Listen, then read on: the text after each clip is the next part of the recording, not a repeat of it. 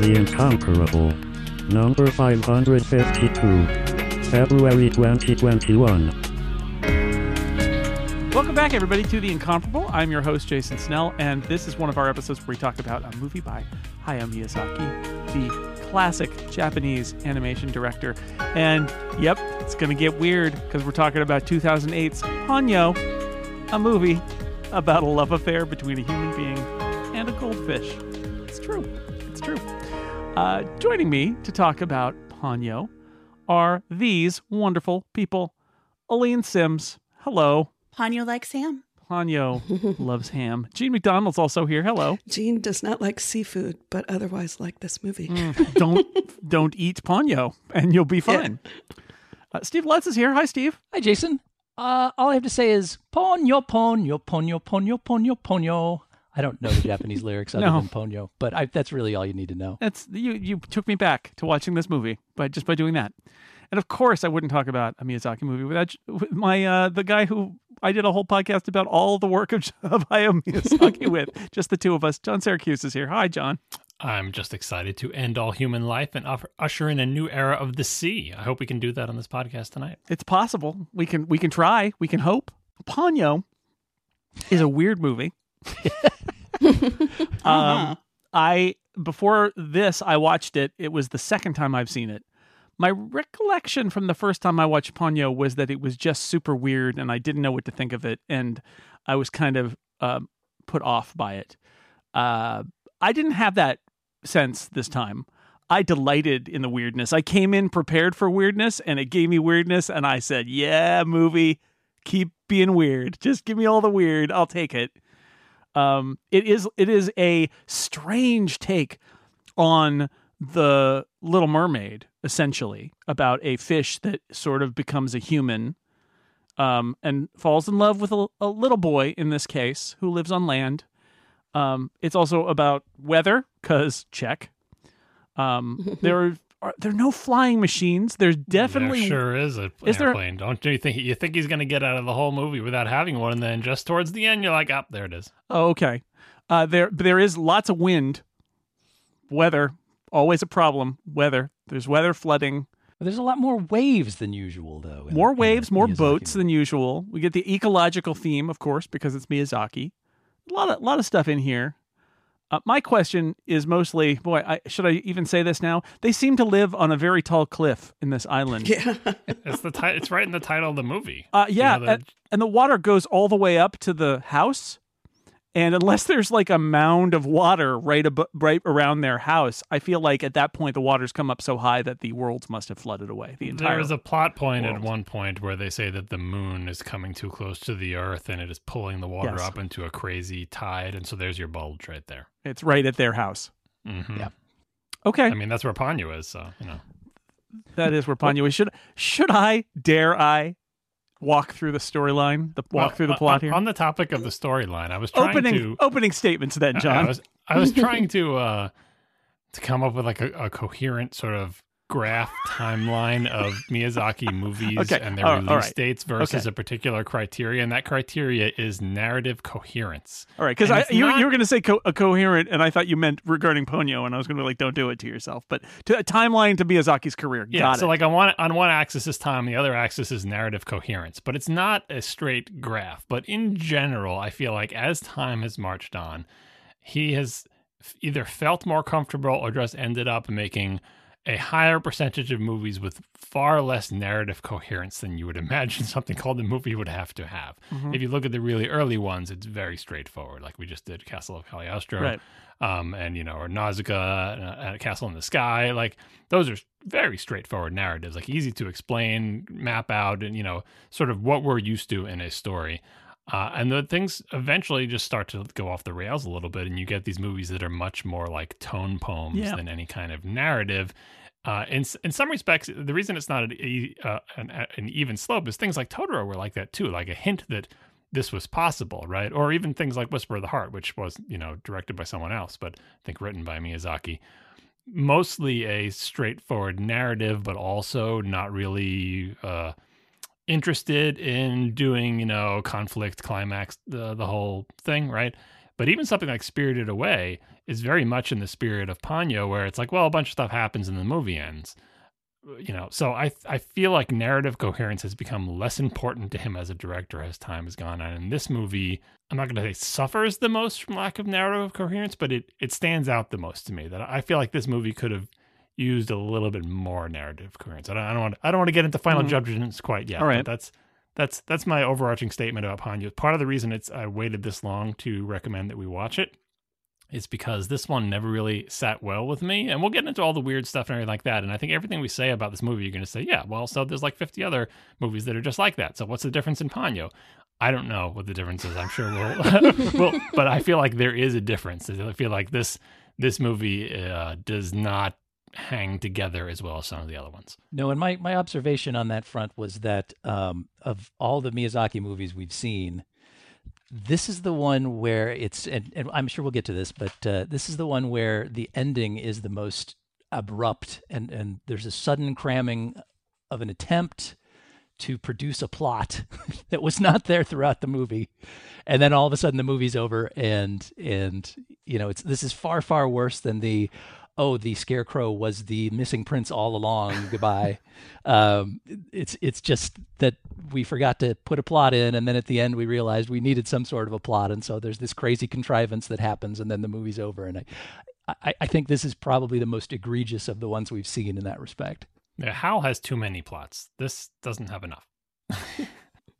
I think you could argue that the lack of plot coherence sometimes can be a virtue for Miyazaki. Yeah, no, that's what I'm saying. Like, a tone poem is not an insult. I mean, even think of something like Kiki, where there's just a series of vignettes, or exactly, like small stories and events. But the thing is, to do that well, like Totoro, same deal. Like, a bunch of stuff happens. Totally. And there's a climactic thing that happens that is, But anyway, like, does it hang together as a whole? I guess what I'm looking for. Right. Yeah, and I take your point. That was what I was going to say. Is you could argue that, but I think there is sometimes an attempt to impose a storyline on a movie that doesn't necessarily work, or it doesn't work for the audience, and Ponyo may be struggling with some of that too. If you have an idea for a story in the beginning, like if you just have that overarching idea, then you just make that movie and it's all about the details. But if your idea is just more of a feeling, and you're an intuitive movie maker like Miyazaki is, like if you watch a lot of the making of stuff, it's probably heretical from the point of view of any sort of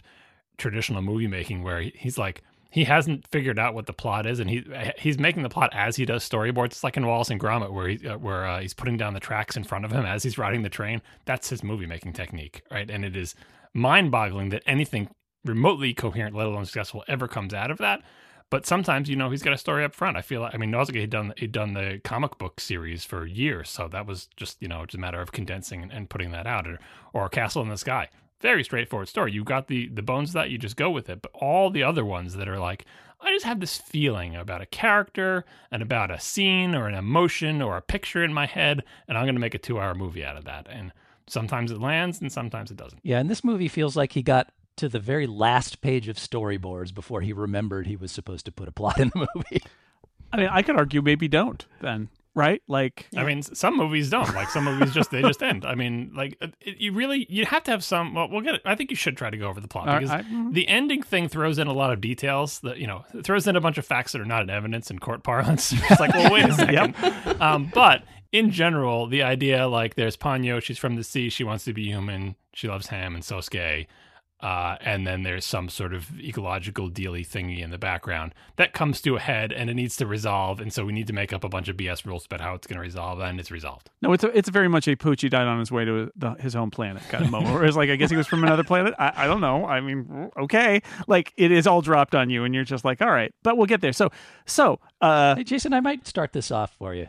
Oh, are you kicking it off? No, I'm not going to do the synopsis. I'm not prepared for that kind of a mess, but my first bullet point, I think, is a good indication of how weird this movie is going to get, which just reads, far beneath the sea, a skinny man in a bubble is dripping goo onto plankton, while his daughter, who is apparently a goldfish but looks more like a nightgown with a human head, floats to the surface on the back of a moon jelly. Mm-hmm. So that's how our movie starts out, and it doesn't get any more reasonable from that point on. That's pretty solid, Steve. That's pretty much it. I wanted to point out in this segment too that the Ponyo's father, the father of all these fish nightgown people, is a magician or sorcerer or something. You can tell. He's a David Bowie. You can tell in Miyazaki movies who the magician is because they got long, wild hair and a stripy suit, and that Yes, they means dress they're poorly. magic. Cheekbones. Cheekbones, are sure. important, too. I mean, I just have to say that Hal is much more handsome than this dude. Yeah.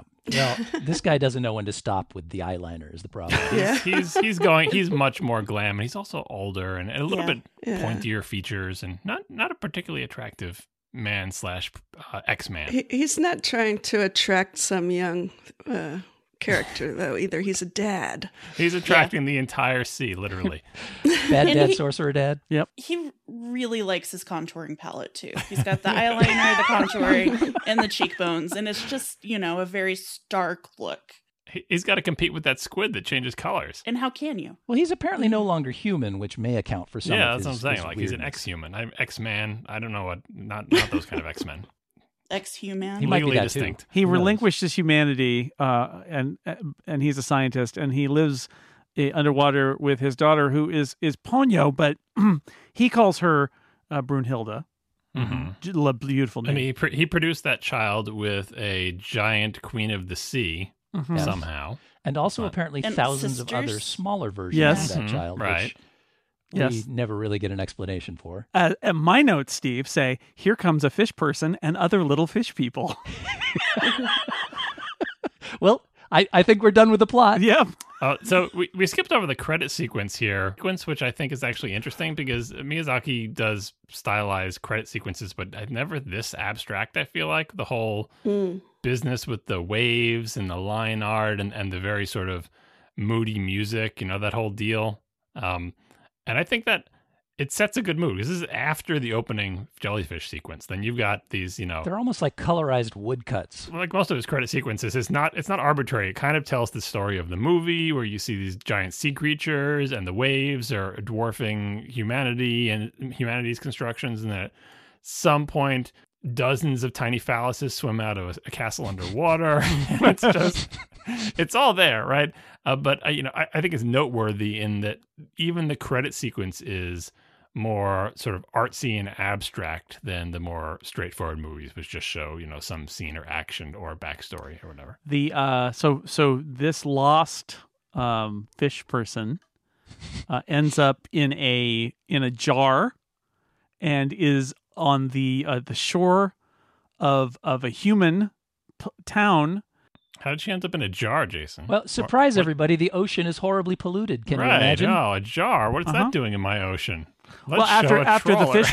the fishermen, right, who Dredge it all up, are yeah. killing all the fish, right, all the garbage. yep, from the bottom exactly. Of the sea. Well, but there's a little boy on the the rocks there who's probably risking death, and his mother should probably not let him be we'll down there. discuss the parenting Yeah. acumen. His mother has little regard for safety of any kind. Yeah. I mean, you would think think Yeah. Ponyo's the one with like 85 siblings. He's the only one. She's really got to watch that. She kid. needs a backup. She's stuck in the jar and all that. John, he might not have been the only one, come to think Oh, of it. It's just the he's last the only one left. He's the only one that so far has survived her driving.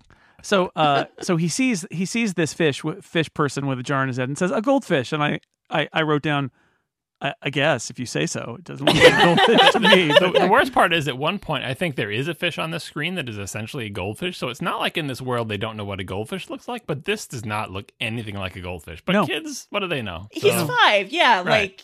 Yeah. He thinks all fish are goldfish, apparently. Mhm. Yeah. This is part of what makes the Miyazaki movies tolerable even when they're nonsensical. It's like, so when he's by the shore and he sees her in the little jar, the little thing he does where he kicks off his sneakers behind him is adorable. He rescues her, cuts his hand. She licks the cut in his hand, causing it to heal. This is great. So weird. But then the ocean is angry. Waves come in and they've got eyes. They're going to get you. And now Ponyo has a taste for human blood. Yes, absolutely. And the wind, watch out for the wind. We know winds are bad. The waves are apparently... The waves have eyes. It's a good thing that her taste for human blood is not as voracious as her taste for ham, because Sosuke would be done. Well, At least we'll be all out of kids. We just established that she's a carnivore. Yeah, so but they don't use weed killer around his house. He takes her Oh my gosh. takes her home and up the steps to their house on the side of a cliff and fills a thing with water and puts her in it. And we get a lot of interesting lines like his mom saying she sure is pretty. Okay. Okay. And the response is, yeah, I think I'll call her Ponyo. She might be magic. Okay. All right. Her whole character design creeps me out. The Ponyo or the mom? Okay. Which part of No. Ponyo creeps you out? Because Ponyo. I have a particular part that I It's- find disturbing, but which part? It's having the face, like the human-esque face, and then later on when she's like, I guess, learning how to look human, and she's got like mini chicken feet sticking out. Yes. Like, Yeah, the chicken feet are bad. yeah, like her, that whole bit is incredibly uncomfortable for me. And like as a human, when she's fully embodying like a human child, is fine. But like, How do you feel about her feet that are like hands at that point? you know, honestly, that doesn't bother me as much as like the chicken appendages. chicken. It's just Yeah. The thing that bothers me about her character design when she's in fishing mode is you can get away with this because it's animation, but what the heck is the bottom end of Ponyo? Right? So she's got a little red nightgown and she's got a head and she's got hair and she's got eyes and she's swimming around and the back of her is wiggling, but the bottom of it is just opaque white. So does she just end in a flat stump? Like I don't Apparently. understand. Like, is she like a pencil eraser? Well, given this movie's origins, I think we should just be glad that it's not like a panty that she's wearing. I mean, maybe it is. Maybe that's fish panties. I don't know. Oh, maybe it is. Anyway, another adorable thing in this is the Ponyo on the cliff by the sea. Their house up on the cliff with the grass blowing in the wind and everything is also adorable. Another one of the many places in the Miyazaki movies that I would love to visit and or live. But maybe not when the waves are lapping at the front Well, it's door. the only place still above water, so if you're going to have to pick somewhere on this island to go, that's the place to be. Plus, they have ham. Yeah, she's kind of like a Pac-Man ghost is what I was thinking. She's got that Yeah, but what's flappy. in the bottom of a Pac-Man ghost? Are they hollow inside? Is it flat bottomed? Like, is it sealed? they probably are hollow inside. It would explain their behavior. I don't know. I think she's kind of adorable as a fishy and as a human. But yeah, I agree with that. The chicken legs are a little off-putting. And the fact that as she's transitioning between the two, like her face becomes a various sized bubble with the features kind of moving around in a disconcerting way. Yeah, well, she's got the lizard mouth. She ends up getting like a muzzle at various points. We'll get to later when she gets like a muzzle mouth. It looks like a lizard mouth with no teeth. I felt like this time for seeing it, I could see more fish in Ponyo than I could, and less nightgown, like the way that the character swam, you know, and like that the tail, there was a tail there. It was, you know, in our eyes made out of nightgown, but, you know, fish tails can be kind of, you know, diaphanous and like underwear. And also her expression when they would get her from a side shot looking up, there was kind of like the kind of overbite jaw look that you expect from like a fish, more jaw, less like nose. And I thought, okay, I can kind of see the fish thing here this time. So Both their parents look like humans, though, so it's also a very confusing lineage. Well, how do you end up with a fish? This episode of The Incomparable is brought to you by ExpressVPN. Now, in the real world, if you're looking for privacy, you close the door, lower the blinds. But online, we leave doors open and blinds up everywhere we go. Using the internet without ExpressVPN is like never closing doors behind you, and who does that? Monsters, that's who. Monsters. Your internet service provider like Comcast or Verizon knows every single website you visit. And if they want to, they can sell that information to ad companies and tech giants. ExpressVPN creates a secure, encrypted tunnel between your device and the internet so that your online activity cannot be seen by anyone. Now, I've been using ExpressVPN for a couple of years. One tap on my iPad is all it takes. It does give me a great deal of peace of mind to know that I've relocated and people don't know where I am or who I am, and that nobody running my network, whether it's a cafe or a hotel or a rental or my ISP at home, knows what I'm doing. ExpressVPN works on everything, too. Phones, laptops, like I said, my iPad works great, even on routers. So everyone who shares your Wi-Fi can still be protected even if they're not running ExpressVPN themselves.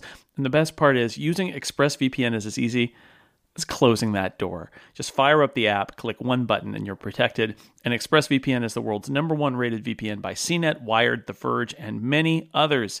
If you're like me and you think your online activity is your business, secure yourself by visiting expressvpn.com/Snell today. Go to expressvpn.com/Snell and you'll get an extra 3 months for free. That's expressvpn.com/Snell. Thank you to ExpressVPN for sponsoring The Incomparable. Ponyo's dad is there with his water sprayer. And there's a close encounter there, but they drive down off the cliff, and Ponyo is with them because Ponyo has found the place she was born to be in, which is a green plastic bucket with fresh water in it. The Ponyo Just want bucket. to point that out. Oh, that's true. That came out of the tap, didn't it? Yeah, that's bothered me. What was the tap by the side of the house? Maybe they have a saltwater tap along with the fresh water. I don't know. Ponyo's very resilient. If we learned anything, Ponyo is very resilient. She goes from the ocean up on a jellyfish to eating ham within like an hour. She might be magic. That's the answer. She might be magic. That's it's always right. the answer. I mean, yeah. At that point, she has drunk some of his blood, and so it's in her Exactly, DNA. So she's right. already sort of transitional. But it's a good thing she doesn't drown, I guess, because of that. Well, this is when we learned some important points about Ponyo. Ponyo really likes to eat ham.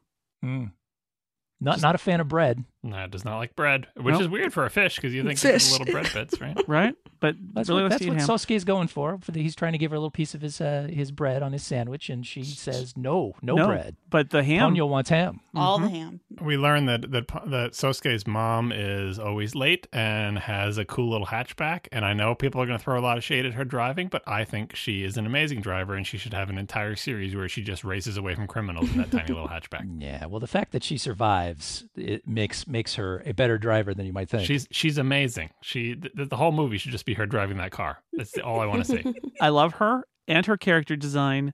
I love that it's Tina Fey in the dub.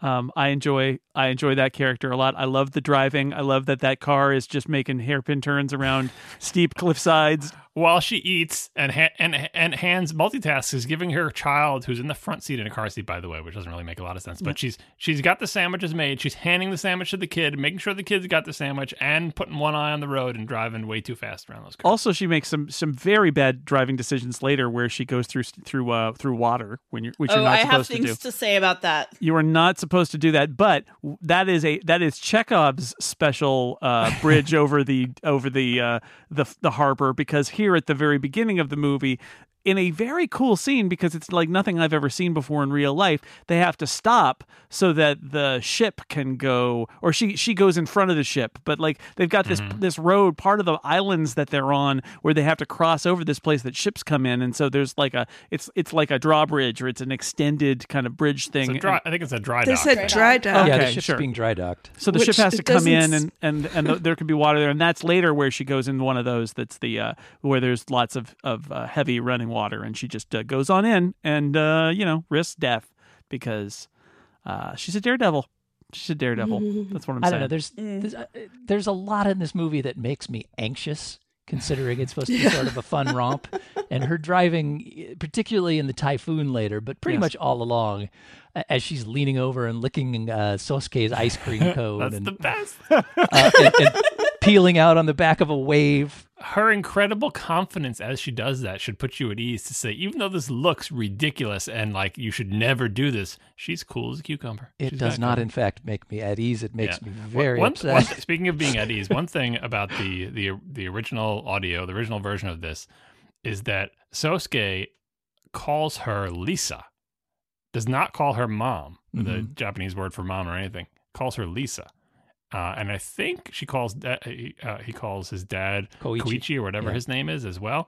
And I have no explanation for that. I've watched a lot of Japanese animation, and as far as I'm aware, it is not common for 5-year-olds in Japan to call their parents by their first names. But maybe I'm wrong. They're just very bohemian. They're like hippies. That's I grew up with my best friend in elementary school. His parents were hippies, and he called them by their first names. So I suppose. Maybe. Like, do they have hippies in Japan? I guess. They certainly have an unusual lifestyle at the very least. I think so. I think that this is they're maybe to be read as being a little unusual. Yeah. The fact that they're at the peak and a little bit off the grid, and they've got propane and everything prepared for, they're basically preppers, I guess. They do have the best house on the entire island, too. I wonder where that came from. And she just lets the child wander. Like, there's a lot of unconventional parenting happening. Well, that's free-range in this children. Where are they going to go? They're on an island. Sure, maybe they'll wander off into the ocean and drown, but, you lose a few kids every day. It's fine. And the reason their house is the best house on the island is it's the only one that doesn't have to be rebuilt every time there's a tsunami. Yeah. They go to the old folks' home, where Ponyo is hidden for a while in the bushes. And there's Sosuke's going to school, and the old folks' home is conveniently right next to the school, which is great for daycare purposes because you can just both drive to the same place, and he goes to the school and she goes to work. Leading later to a great interaction between somebody at the old folks' home who says, "I'd let a fish lick me if it would get me out of this wheelchair." Wouldn't we all? Yep. Like, that's an easy trade. Like, there's the thing. There's a lot of these movies where there's some minor plot element that you realize if it existed in real life would be world-breaking, which is like, this fish can heal people? Yeah. Why are we worried about anything else? I guess I'll tell you why, John. I'll tell you why. Rising. Because fish with faces cause tsunamis. That's what they say. That is also a reasonable thing to worry about because there is a very big water event when you see the fish with the face. So I could put the two and two together. But she's right. Toki is first of all, this is clearly the only woman who can recognize that it's weird that she's looking at a fish with a face. Yes. And second, she correctly prognosticates that means something horrible is on the way. And in this case, it's sort of a tsunami. But Sosuke is sitting on this, this thing can heal you by licking you, which is, I feel like, is a really important point, and just Ponyo should spend the rest of her days licking people. Ooh. Okay. For Ponyo, not for us. So now Ponyo talks. She escorts the friends at the school, the little girl who was being a little bit... That cracked me up. Yeah, she calls Ponyo fat, at least in the subs, and that's... Ponyo spits on her new dress as a result. Mm-hmm. Yeah, so he drops off to daycare, but he doesn't really spend much time being cared for by anyone at daycare because he immediately runs back outside to deal with his fish he's hidden, which is totally a little kid thing to do. But the adults are just like, where's Sosuke? I don't know. We don't take roll or anything. Like, somewhere. Might be over visiting his mom. Whatever. We'll figure it out. So she's Ponyo. She loves ham and she can do magic. Love her. She gets reverse kidnapped by her father, the magician, I guess. Kidnapped back. I don't know. This is after Sosuke he's taking her down to the water. We got the what do you call the sea roaches? Those are awesome. On the God. Those guys. That also makes me anxious. Yeah. Best. Yeah. Also, this is the point in the movie where I wrote this down. Just gonna say what I wrote down. I guess this means that magician had sex with a goldfish? ? All right. Turns out but he's married to the Queen of the Sea, right? Turns out that's what it is. He's not necessarily married to her. Well, I don't know. They produced Ponyo's parentage is They produced Ponyo and many other small fish people. The sort of human-like appearance that she has may just be what she puts on when she deals with humans. She might have a different form that she maintains most of the rest of the time. Yeah, she is pretty big.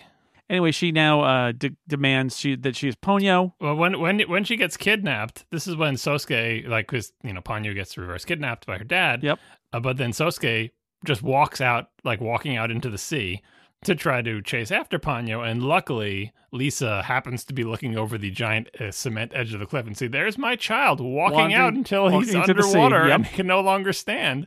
And she goes into the water and grabs him and picks him up and brings him back. And I think it's supposed to be showing her as a sort of can-do mom of my kid is in danger, I'm going to go rescue him. But really the problem is, why did we get to the point where your child is 60 yards from shore and his head is going under the water? Because a little kid don't know. They're just trying to, where's my goldfish, right? And then all of a sudden, hey, now I can't breathe because the water's over my head and I need mom to save me. But what if mom was busy, making someone's bed at the old folks' home at that moment?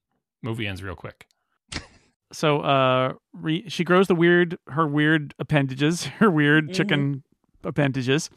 What is this? Is this where the magician turns her back into a fish, but she refuses to be turned back into a fish? Yep. And he has instead a great many various elixirs on his mantelpiece, and he needs more power in order to revert her back from sort of the chickeny form to fish form. So he goes and he chugs a couple of these jugs. Because she's tasted blood. Yes, got the taste for human blood. His blood has infected her DNA, and so he has to chug a couple of vials of mystery liquid, and that allows him to squeeze her back down into fish form. Right. You skipped over the home segment where Lisa and Sosuke go home and she makes dinner, and then she's sad because her husband isn't coming back, and they do the signaling with the boy with the captain's hat on.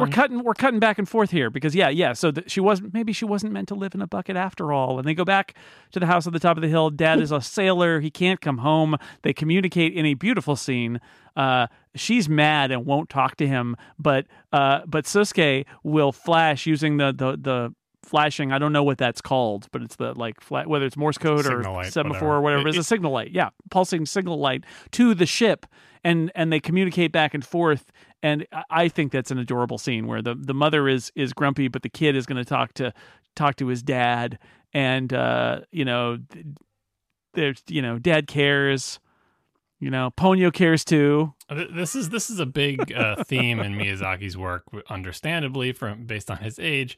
Young boys who wear a militarized / Navy hat that belongs to their father. Well, you know what I mean? Like you see in a lot of Japanese animation. People who are children at the end of World War II who had their fathers fought in World War II, and they have the uniforms and the hats, and the little kids wear that in the father's absence. Totally happens in this movie too. It's a very common image, and in this bit with the English and Japanese translation, so there's a signal. And I think it is Morse code. I'm not quite sure, but one of the scenes in the original movie is the mom getting angry and eventually coming up and say, "You know what? I will go talk to him." And she gets up and she bangs away at the light. And I forget, what do they have her say in English? Bug off. Jerk in the subs. Yeah, well, so what she actually is signaling is BAKA, baka baka baka baka baka, which is fool in Japanese. And that totally works with her, what she's doing, but what they have her do in English makes absolutely no sense with what she's banging on the light, and it just looks like she's banging nonsensically. I guess they couldn't change the animation to fit that. But yeah, that's a great scene because she's mad, and then eventually she overcomes her madness to go over to the thing and, yell at him or whatever. Maybe that's the equivalent of just exclamation mark, $, pound sign. She's cursing at him.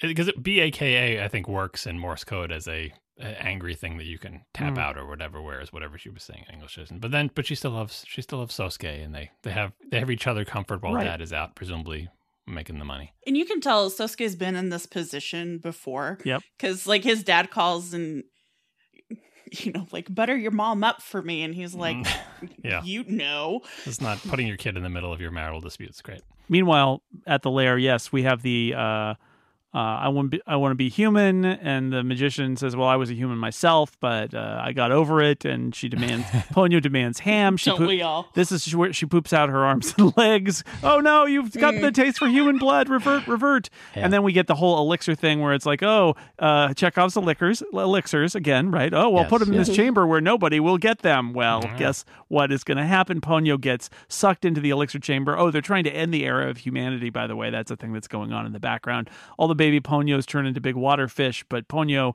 becomes a human, and then a lot of water comes because they've upset the balance of nature, apparently, and that's and then Ponyo returns. The fish get big. Yes, during the scene where he's drinking his elixirs, somehow this upsets the balance that's holding his little bubble that he lives in together, and his crab shields weaken, which is probably the most disturbing thing in the movie, when a little hole has opened in his bubble and just this massive pile of crabs comes crabbing into the room. My elixirs, no!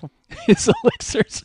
My understanding of the elixirs is it's like he's saving them up. He's got doors with they say 1907 on the door. He's been saving these things for 100 years or whatever. He's building up all these elixirs, and as Jason said, and as I said at the start of the program, this project is to end all human life. Yes, let's not gloss over that. That is the goal of this project, right? And also usher in a new era of the sea. And so what this elixir stuff does is, hey, we used to have awesome sea creatures before these stupid humans were here. So this elixir sort of turbocharges the sea.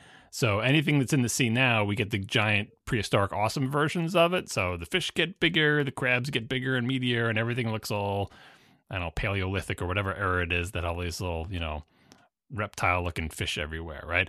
And I suppose, I don't know what the goal is. If you're not supposed to use it all at once, then how are you supposed to use it? Is he going to use it slowly and slowly have the fish take over? It seems like Ponyo basically executed the plan, which is, dump all the elixir in the thing and supercharge the sea and end all human life and make giant sea monsters come out from everywhere. And by the way, now Ponyo's human. Well, I think the well has to be full before he can completely overcome, the taint of humanity and allow the sea to completely, and so when she drains it when it's only like half full or whatever, then the effect is, well, the immediate effect on Ponyo is she's got magic powers, and then any of the other fish that happen to swim into the well, are turned, ancient looking.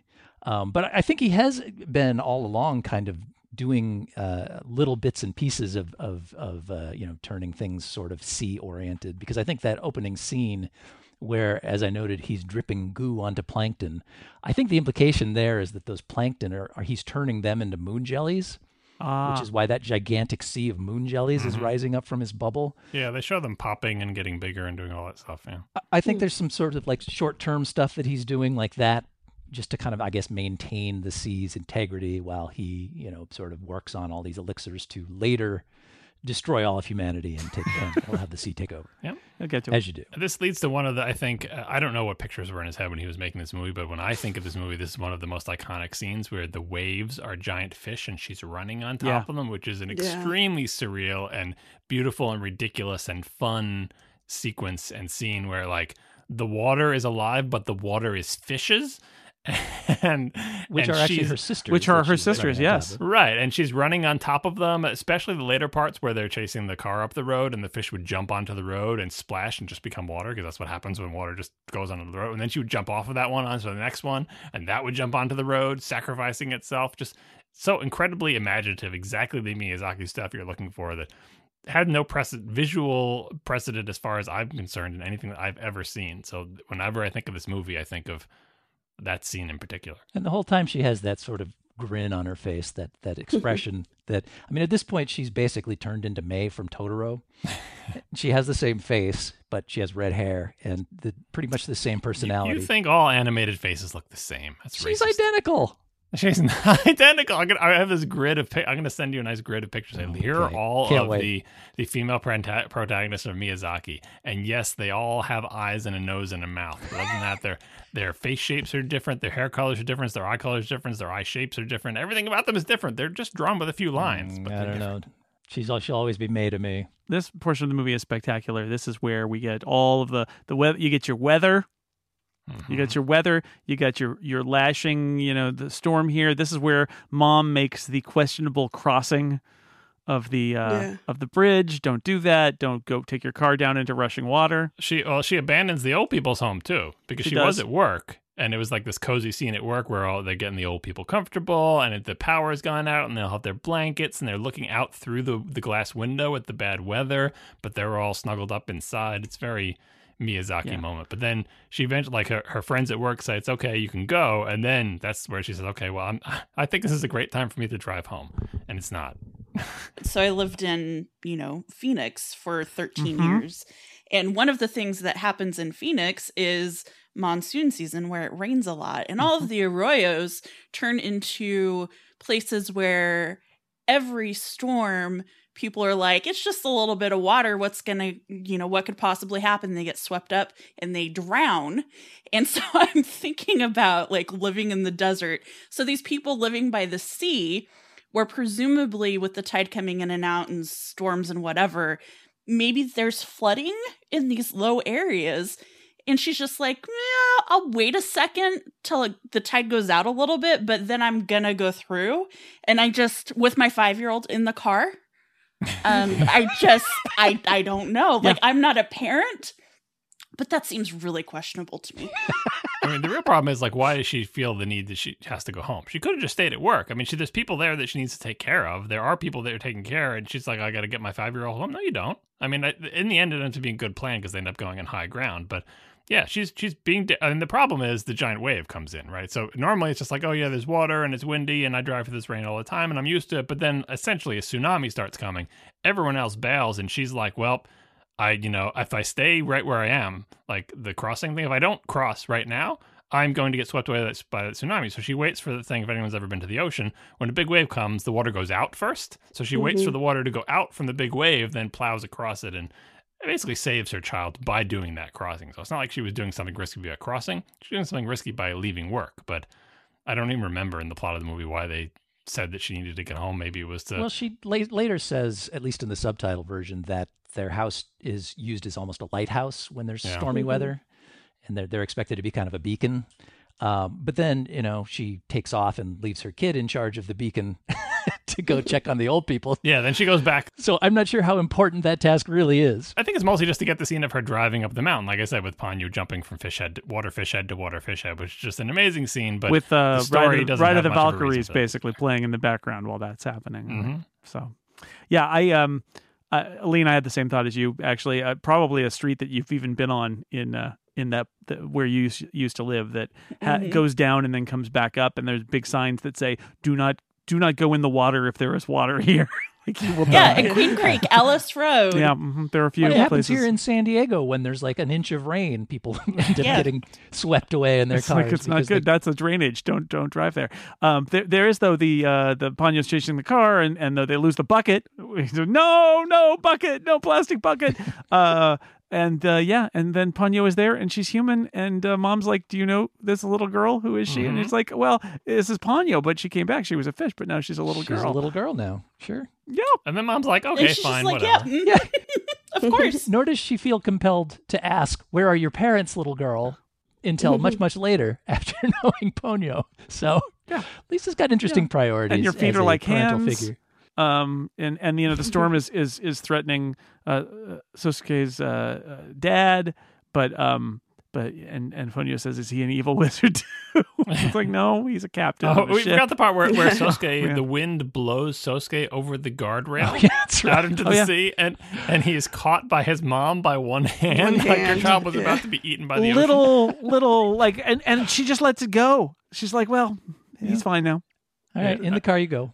Yeah. So the art style in this movie in general is straight up Miyazaki, where it's essentially realistic but slightly stylized. But the sea is incredibly stylized. Like you know what they're going for, and I don't think it ever feels incongruous. But the waves are like vertical lumps that are not even attempting to be realistic. They're entirely trying to evoke the feeling of a sea swell or whatever, but they look nothing like actual sea swells. Setting aside the fish, because obviously the fish are fantastical, but just like when they're, after they find Ponyo and bring her into the car and they're hanging out, but when he almost blows into the thing or whatever, the sea looks like vertical mount bales of hay, like just reaching up for the sky like giant hands with white caps on them. And it's another image that sticks in my mind that like it's nothing like the sea looks, but it is like how it feels to be next to a big storm.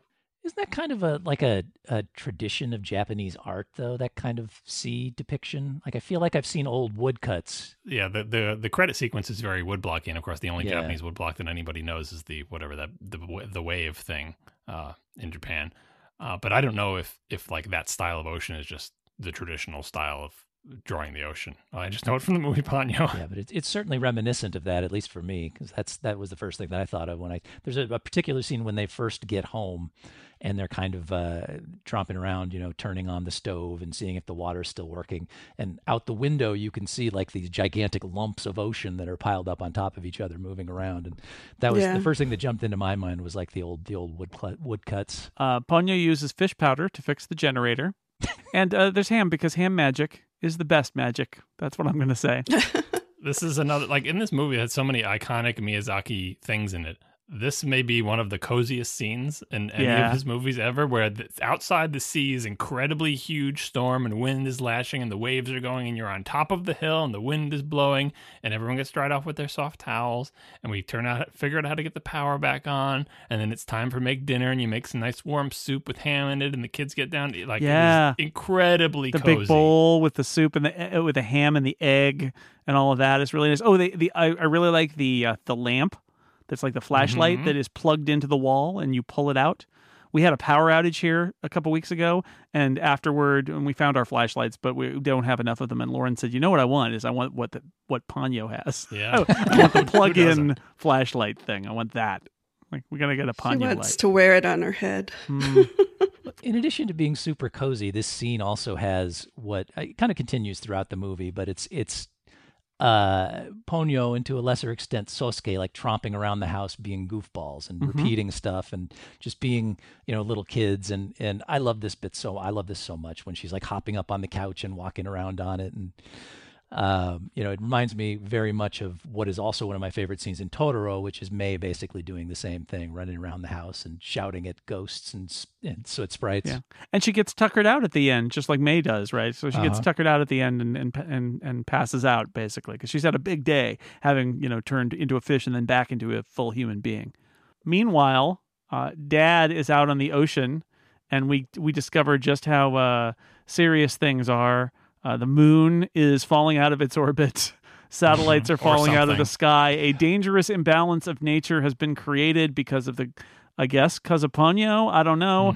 And there's the scientist dad and the sea witch, sea spirit lady. And it turns out Ponyo can live as a human if she passes the test, and she won't destroy the world. Did they establish that at this point? I think that might it's come said later. much later in to one Steve's sentence. earlier point. But this part Yeah. where we visit with the dad has another amazing scene that I can see being right out of a Michael Bay movie taken earnestly, but here it's just kind of like fanciful, where they're looking off in the distance and they think they see the lights of a city, but it's actually the lights of the collective boats that the giant wave of the ocean has smushed together, and it's like that's not the land, that is all the other boats that were in the ocean being collected up into this comical pile. Creepy. That's no They've all been mountain, piled it's into one water. spot like plastic bags, I mean, really, like in any kind of more serious movie, this would be like terrifying, because not only is there all this crazy stuff going on, but now you look, it's basically Interstellar. Spoilers for Interstellar, but like if you look off into the distance, you think you see lights of the city, and it's actually hundreds of container ships' lights behind a massive 7-mile high wall of water. There you have big problems. Mom departs to go to the senior center, and then we get all these scenes, and we get that's no mountain, it's water. This is the goddess of mercy comes, and they make that statement that the moon is so. I love the insertion of science into this ridiculous thing. The moon is so close, its gravity is forcing the water to ride, and I just wrote down, or it's magic. It's fine if it's magic. Okay. It's basically Majora's Mask, so whatever. It's fine if it's magic, but this is the point where it's like the wizard finds them and he's upset, but he's knocked off by various Ponyos. He reveals that Ponyo broke into the Elixirs and opened a hole in reality and made herself a little girl. And the declaration is, you must remove the human in her or the planet is doomed. But let's test the boy. And if they fail, then she'll turn into sea foam. And I'm like, yes, Little Mermaid, there it is. But that's it. Let's test the boy, because if there's a true bond between them, then they won't destroy the world. And then Ponyo. something bylaws, something.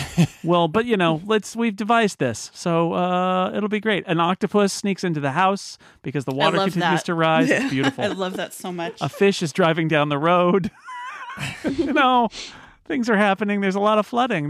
They go seeking out the mom, and so that you get this really nice segment of the movie where they're like they blow up the little toy boat to be the big boat, and they meet a family in a different boat, and the baby has a cold. And this is a side quest, by the way, in the Ponyo video game, which is you meet these people, and it's like, do you heal the baby? And Ponyo heals the baby, which makes Ponyo sleepy again. She needs more ham, probably. Speaking of that boat, what do we think the odds are that Miyazaki had that exact toy boat?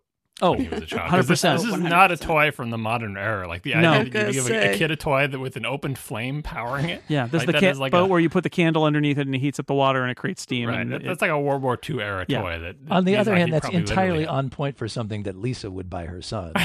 Yeah.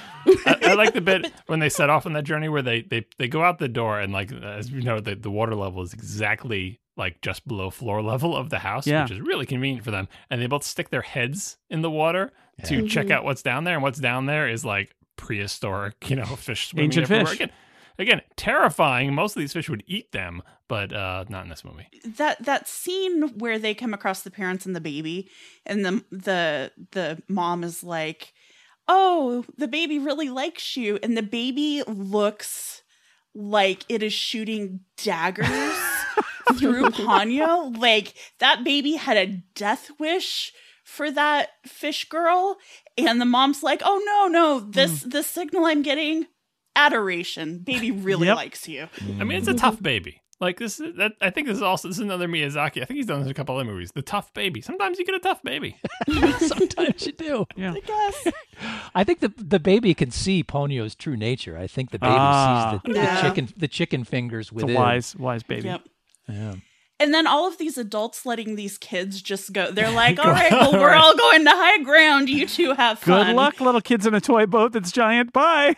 So the water has overwhelmed this entire island. By any standards in any realistic context, this is an incredible disaster. And they're out like they're on a pleasure boat. She's got her parasol. They're all dressed to the nines. Yep. Like your home and everything you know, and probably most people you know, are all dead now. And you're just like, well, we're just all on our boats because on this island we're used to it flooding to the level of 700 feet every once in a while. And we just went out on a boat with our straw hat and our sundress and our cranky baby, and we'll have some of this drink. And it's Cranky but tough. this doesn't make any sense. The magician is at the old folks' home, and now they can run. He says he's testing them, and this is very important. They go through a tunnel, and Ponyo turns back into a fish because now they're underwater, and it's time to test them to see if Sosuke and Ponyo really are friends or whatever. And there's one of those moments of like, Ponyo is a fish, right? It's like, yeah. All right, well, to be human, you must abandon magic, kiss the bubble, and hooray, thank you very much, Ponyo's money, goodbye, go in your bucket, good luck, Lisa, bye, later, see ya. The end of Ponyo. It's sort of like, this is that moment where it's like, okay, what is happening? They're underwater, here's the test, there's a bubble, it's fine, goodbye. And now, Lisa, how are you going to break it to your husband that you've got a Ponyo now? He's going to be at sea all the time. He's got to expect sometimes he comes home and there's a new fish daughter. And the fish daughter is betrothed to your 5-year-old. Yeah. Yeah. Just so you know. There's a lot that happens here, and yet it's just like, well, there's also that the old folks have been whisked away to the bubble. And yes, and they can run. They can run. Their ailments cured, They're and they're breathing underwater. Yes. Yeah.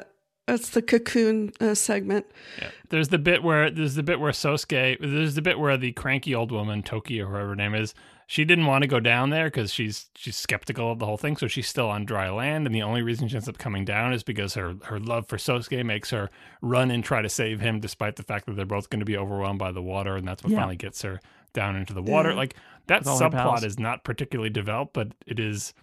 There is an attempt made to resolve it here before we move on to the next subplot, which will be very quickly resolved. Mm-hmm. I liked that at the end, because the wizard told Sosuke he had to kiss the bubble, to seal the deal.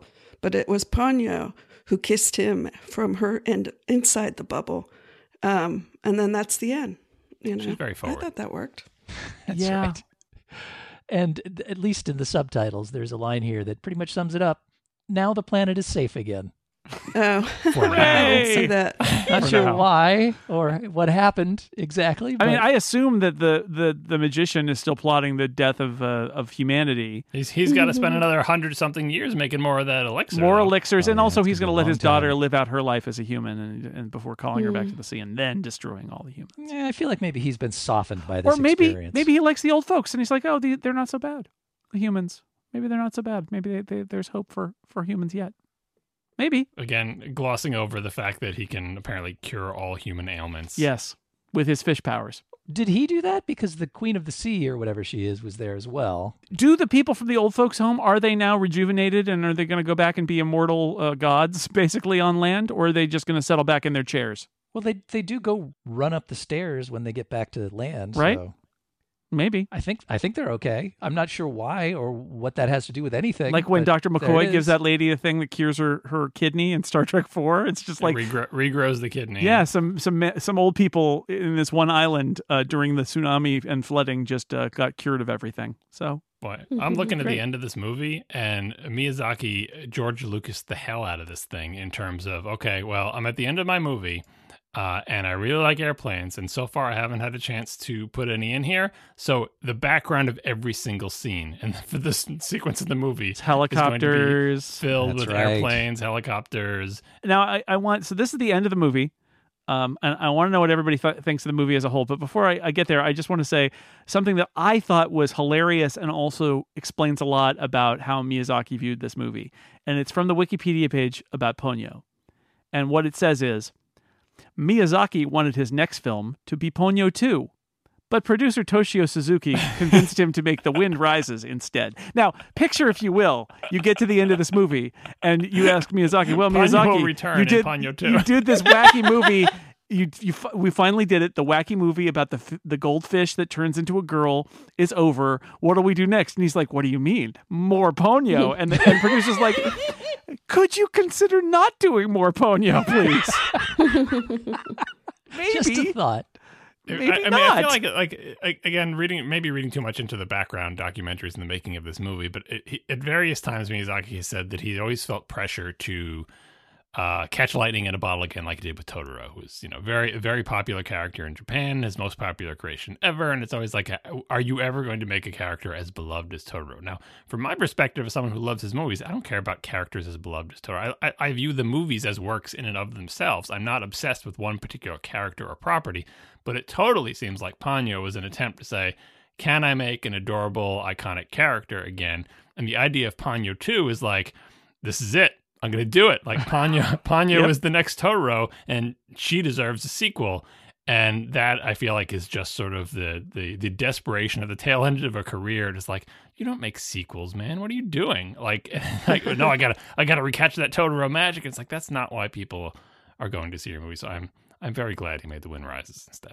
I view it as being that he just became super obsessed with Ponyo and just thought, I think life is Ponyo from now on. This is what it's going to be. I mean, she loves ham. What What else do you need? Yeah. She's crazy for ham. Ponyo is a weird movie, like I said at the top, and I'm curious. I want to go around and ask everybody after viewing Ponyo, what do you think about it, and what do you think? Where does it fit in Miyazaki world? Aline? Oh boy. So like you, Jason, this was my second time watching it, and the first time I watched it was like right when it was available for home viewing in the US, and I hated it. Like viscerally, like had a physical reaction, hated it. Like it just made me angry. It didn't make sense. Like I said, the character design bothered me even more then because I was not prepared for it in any way.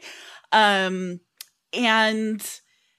I don't know if I am just like more open to whimsy 12 years later or what, or if I was just mentally prepared for it. I also did not have that visceral reaction, and I didn't hate watching it, but there's a whole lot that doesn't make sense.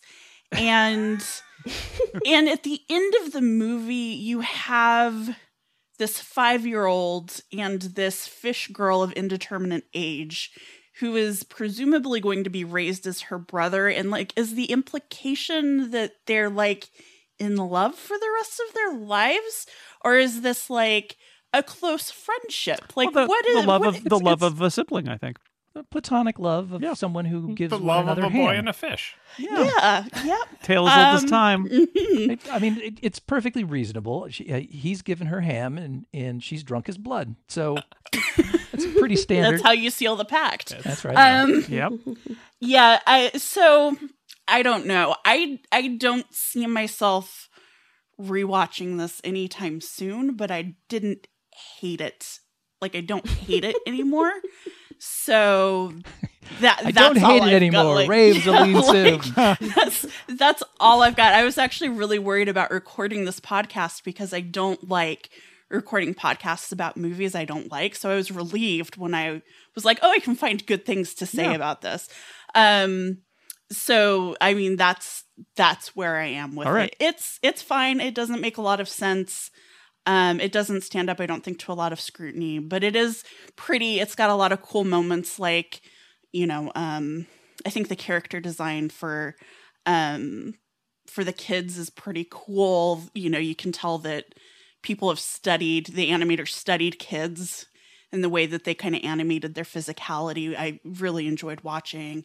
I liked watching the sea life, so there are things that I think it's worth watching for, but it's not like a repeat viewing thing for me. Jean? Well, when everybody was saying, like, it was a weird movie, I was wanting to jump in and say, like, I guess I haven't seen enough Miyazaki because, I think I've seen films, and they're all weird. Like, I haven't seen, Totoro, Kiki, Howl's Moving Castle, Spirited Away, etc. Not etc. And this. So those, I never feel like these movies really hold together, and maybe some of the more manga like based ones do, but I enjoyed it, and maybe it helped me to go to this movie with like a 5-year-old when it first came out, and he liked it. So, there's so few Miyazaki movies you can show to kids that age, and I did enjoy sort of like picking through some of the reviews of this one. One said at the end that, in its parents' advisories, they're like, this film contains strong imagery, although nobody's parents get turned into pigs. And I'm like, yes, this is, I think it's a good kids movie. And I think it, you already know that it's kind of Little Mermaid based. So I don't think it needs a lot more plot, in there. And I enjoyed it. I thought it was quite beautiful. I love storms and ships and all of that. So, it's no Totoro, but Totoro is Totoro. Yeah. Steve? I was delighted by it. I really, really enjoyed it. I get the criticism that it's a little wacky and weird, not, as Gene says, really that different from many other Miyazaki movies in that respect. I get that there's not really any plot coherence here to hang on to, and that's kind of, if you're looking for that, obviously this is not going to be satisfying to you. But as far as the striking imagery goes, as far as the just super charming characters of Ponyo herself and Sosuke, and the sort of fantastical sort of childlike fantasy of being able to blow up your toy boat and go float around in it, and sure, there's a flood, but everybody's still pretty happy, and everything's pretty chill in that respect. It's just a huge amount of fun, I thought, and none of the weirdness or the lack of plot coherence really bothered me that much. I think I mentioned it with regard to, I want to say Spirited Away, but it could be any number of the weird-ass Miyazaki movies we watched. But if you're just willing to kind of go with the weirdness and sort of let it wash over you, there's so much to like in this. I really dug it. I'm not sure if it's one that I would put, at the very top of my list, because I think I probably would put something that has a little bit more coherence up there, but it was just a delight. I liked it a lot. Now, before we go to John, I'm gonna insert myself right here, because my initial response was very much like Aline, which is I saw it and I didn't really like it. I thought it was super strange and kind of off-putting, because I was like, it's this Little Mermaid, but it's just a little kid and all of that. I watched it and I was like, okay, that was a movie, and I moved on. And for this, I went back and watched it again, and I ended up feeling exactly what Steve just said, which is, I think maybe, as Aline said, maybe because I knew what I was getting into. Like the first time I watched the movie, I was like, what the hell is this? Right? Like I just had a whole visceral reaction of like, I don't know what is going on. And I think my brain was just trying to make more sense of it than I think is necessary for a movie like this. And this time I delighted in how weird it is. And instead of being kind of repulsed by how weird it was, I sort of got into it. And it is a beautiful movie.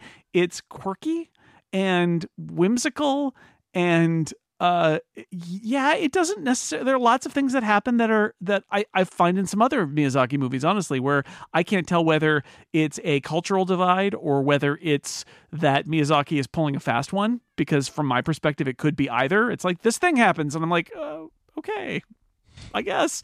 And so it did. And you just move on. But like, this time through, all those things that I kind of repulsed me the last time, I just giggled at them this time, because it's just like, yes, it's a fish and now it's a person with weird chicken legs. And like, I don't know. I have embraced the weirdness of Ponyo now. And while I wouldn't say it's a top shelf Miyazaki, I feel like it's higher up on my list than it certainly it was before, and I feel like it has some of the magic that some of his great movies have. It's not as good as they are, and it doesn't really hold together in some of the ways that the other ones do, because the other ones I think maybe are a little less incidental, that are like focused on incident. They're a little more just sort of like stuff happens and people live their lives, and isn't it nice? And this one's like, well, no, the world may end and there's a flood and there's, you know, this question about whether she's going to stay or go and all of that.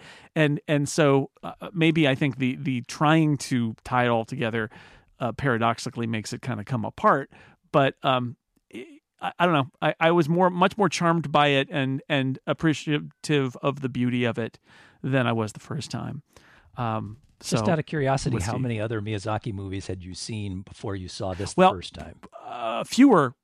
I think I'd only seen I think I'd only seen Totoro, Kiki, and Spirited Away when I saw it.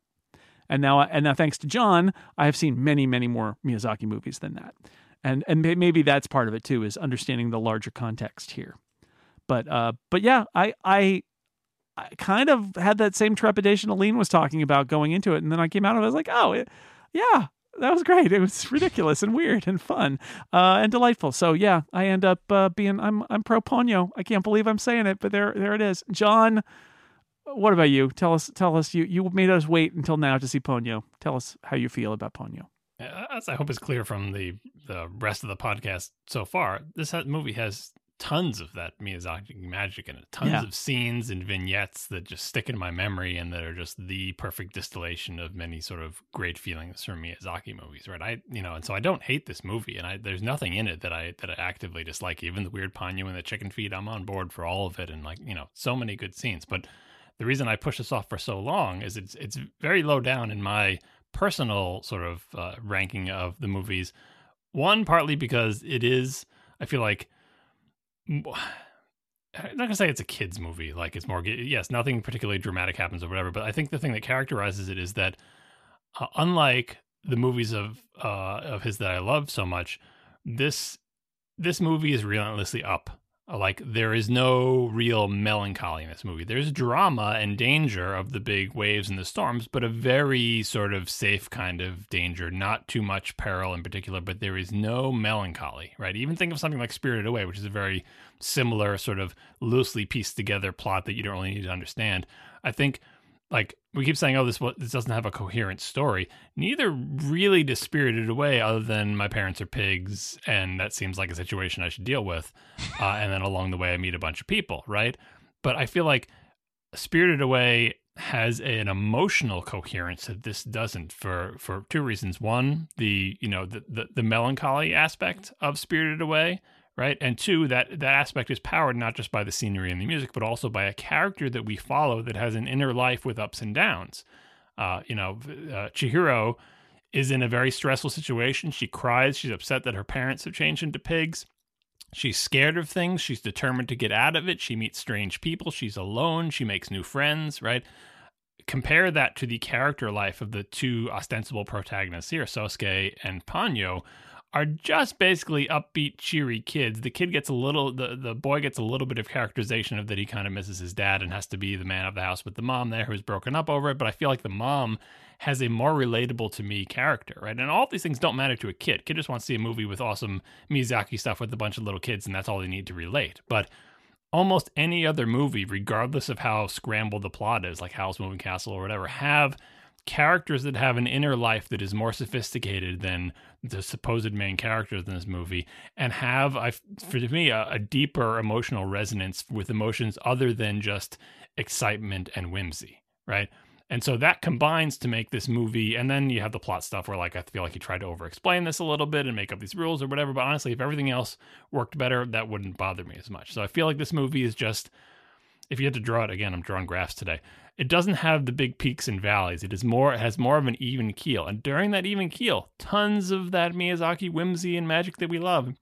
And if you're in a light mood and just want to see some weird stuff and enjoy some visuals, this can do it for you. But what I'm looking for from a Miyazaki movie is, I guess, a little bit more pathos and a little bit more emotional sophistication and melancholy and just, I don't know, like, just think of even like Totoro, like the darker scenes where they're looking for May and their music is going and the sun is setting and she's running through the dirt with her bare feet. Like, I need that in my Miyazaki movies. Like, and this one doesn't have any of it. And so I think it is probably, if that's what you're looking for, mostly up, no big valleys, but also no real peaks and just lots of fun, it's fine. But for me personally, I never disliked it. Like, I don't dislike it, but I don't know if I would choose to watch it. I would definitely choose to show it to a young child. My kids watch Ponyo like crazy. Like, I mean, they watched all these like crazy. Like, subjected / allowed my children to watch all of these movies, maybe perhaps too early.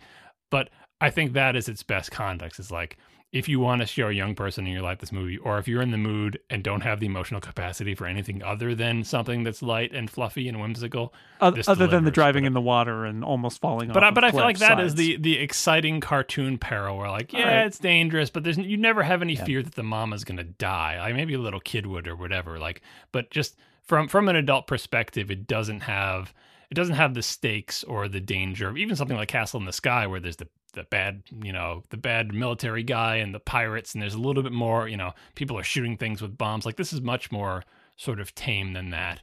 Anyway, that's like, I have mixed feelings on it. I feel like for me it's a little bit flat, but I would never tell someone they shouldn't watch this movie just because there's so much good stuff in it. And I do think it benefits from what all of you said, which is like, if this is the first one you watch, you're like, is this what they all like? They're not all like this. And after you watch a bunch of them and come back to this, you will be able to really soak in, like, that scene where they come in from the rain and get the towels on their heads and get a big bowl of ramen and use the little light and get the water work. Like, that is just gold, but you have to be ready to receive that. And maybe you're not ready to receive that if this is the first Miyazaki movie you've seen. But if you're 5 years old, you're probably ready to receive that all the time.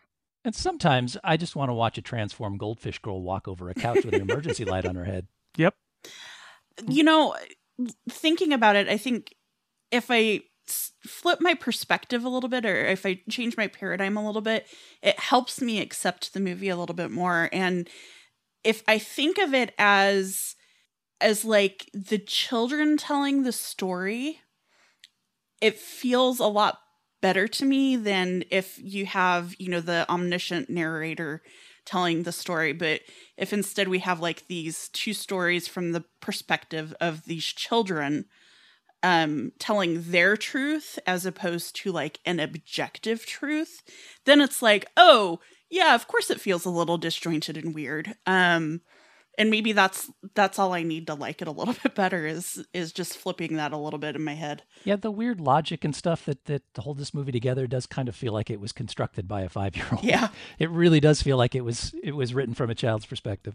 I mean, the other perspective is like if these are 5-year-olds who have had a life that has not yet led them to understand what danger is and that nothing really bad can happen, and they're not particularly interested in the inner life of other characters. Like, it is a very childlike perspective on everything that happens, right? So what's actually happening is horrific, but their perspective is like, well, I've only been alive for 5 years, so as far as I'm concerned, this is a thing that happens once every 5 years at least. So now we're in a boat. I mean, it doesn't explain the mom and dad with the parasol and the grumpy baby, and they're just chill too. But I mean, maybe that's just the way they look. They've been through it before. Yeah. They know the deal. They've when been through the end of humanity before, yeah. But no, like, I have this final frame on here. With the other thing that bothered me the first time I saw it, this bothered me less and less each time, but I feel like is a narrative weakness, is, what's the deal with Ponyo and Sosuke? Like, are we supposed, is he trying to pitch a romance story between 5-year-olds? Because that does not work. That's what hit me the first time, but the second time it didn't bother me because Right, I knew it wasn't going to be that, and that it's really about some sort of platonic and really ultimately sibling love between the two of them that saves the day, not anything more than that. I mean, I know, but it's just kind of strange and slightly off-putting because the movie leans hard in that direction and just kind of like, but if you just roll with it, it's fine. But like, the story, like in a traditional story with stakes and everything, it's not structured that way. It's not really set up with like, here is the central conflict and here is the rebel person doing it. Like, you just look at, Princess Mononoke or Castle in the Sky or any of those, Nausicaa, like those have a much more traditional structure with the hero working within that kind of plot.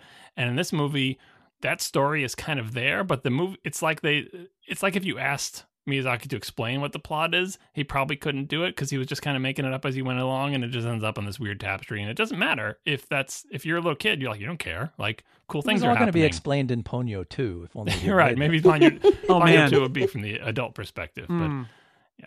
Anyway, like I don't want to dump on this movie because I've always been ambivalent about many aspects of it, and because I love the other one so much, they end up pushing this one down pretty far.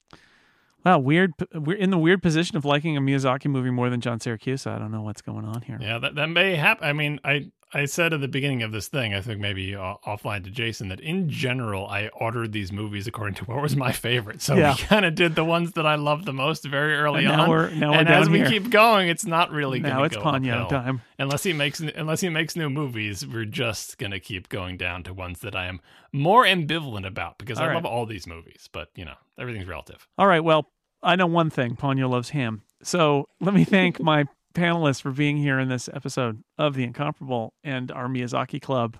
I guess you've heard it here first, folks. It only gets worse from here.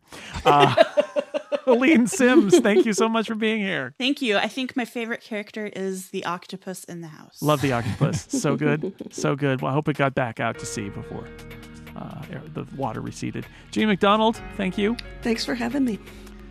Steve Lutz, thank you. Now the planet is safe again. We did it. Yay, we did it, everybody. And John Syracuse, thank you. Magic sets you free, Jason. Ponyo loves ham is what I'm saying. Thanks for listening to The Incomparable. Everybody, we'll be back next week with something probably a little less weird. Bye.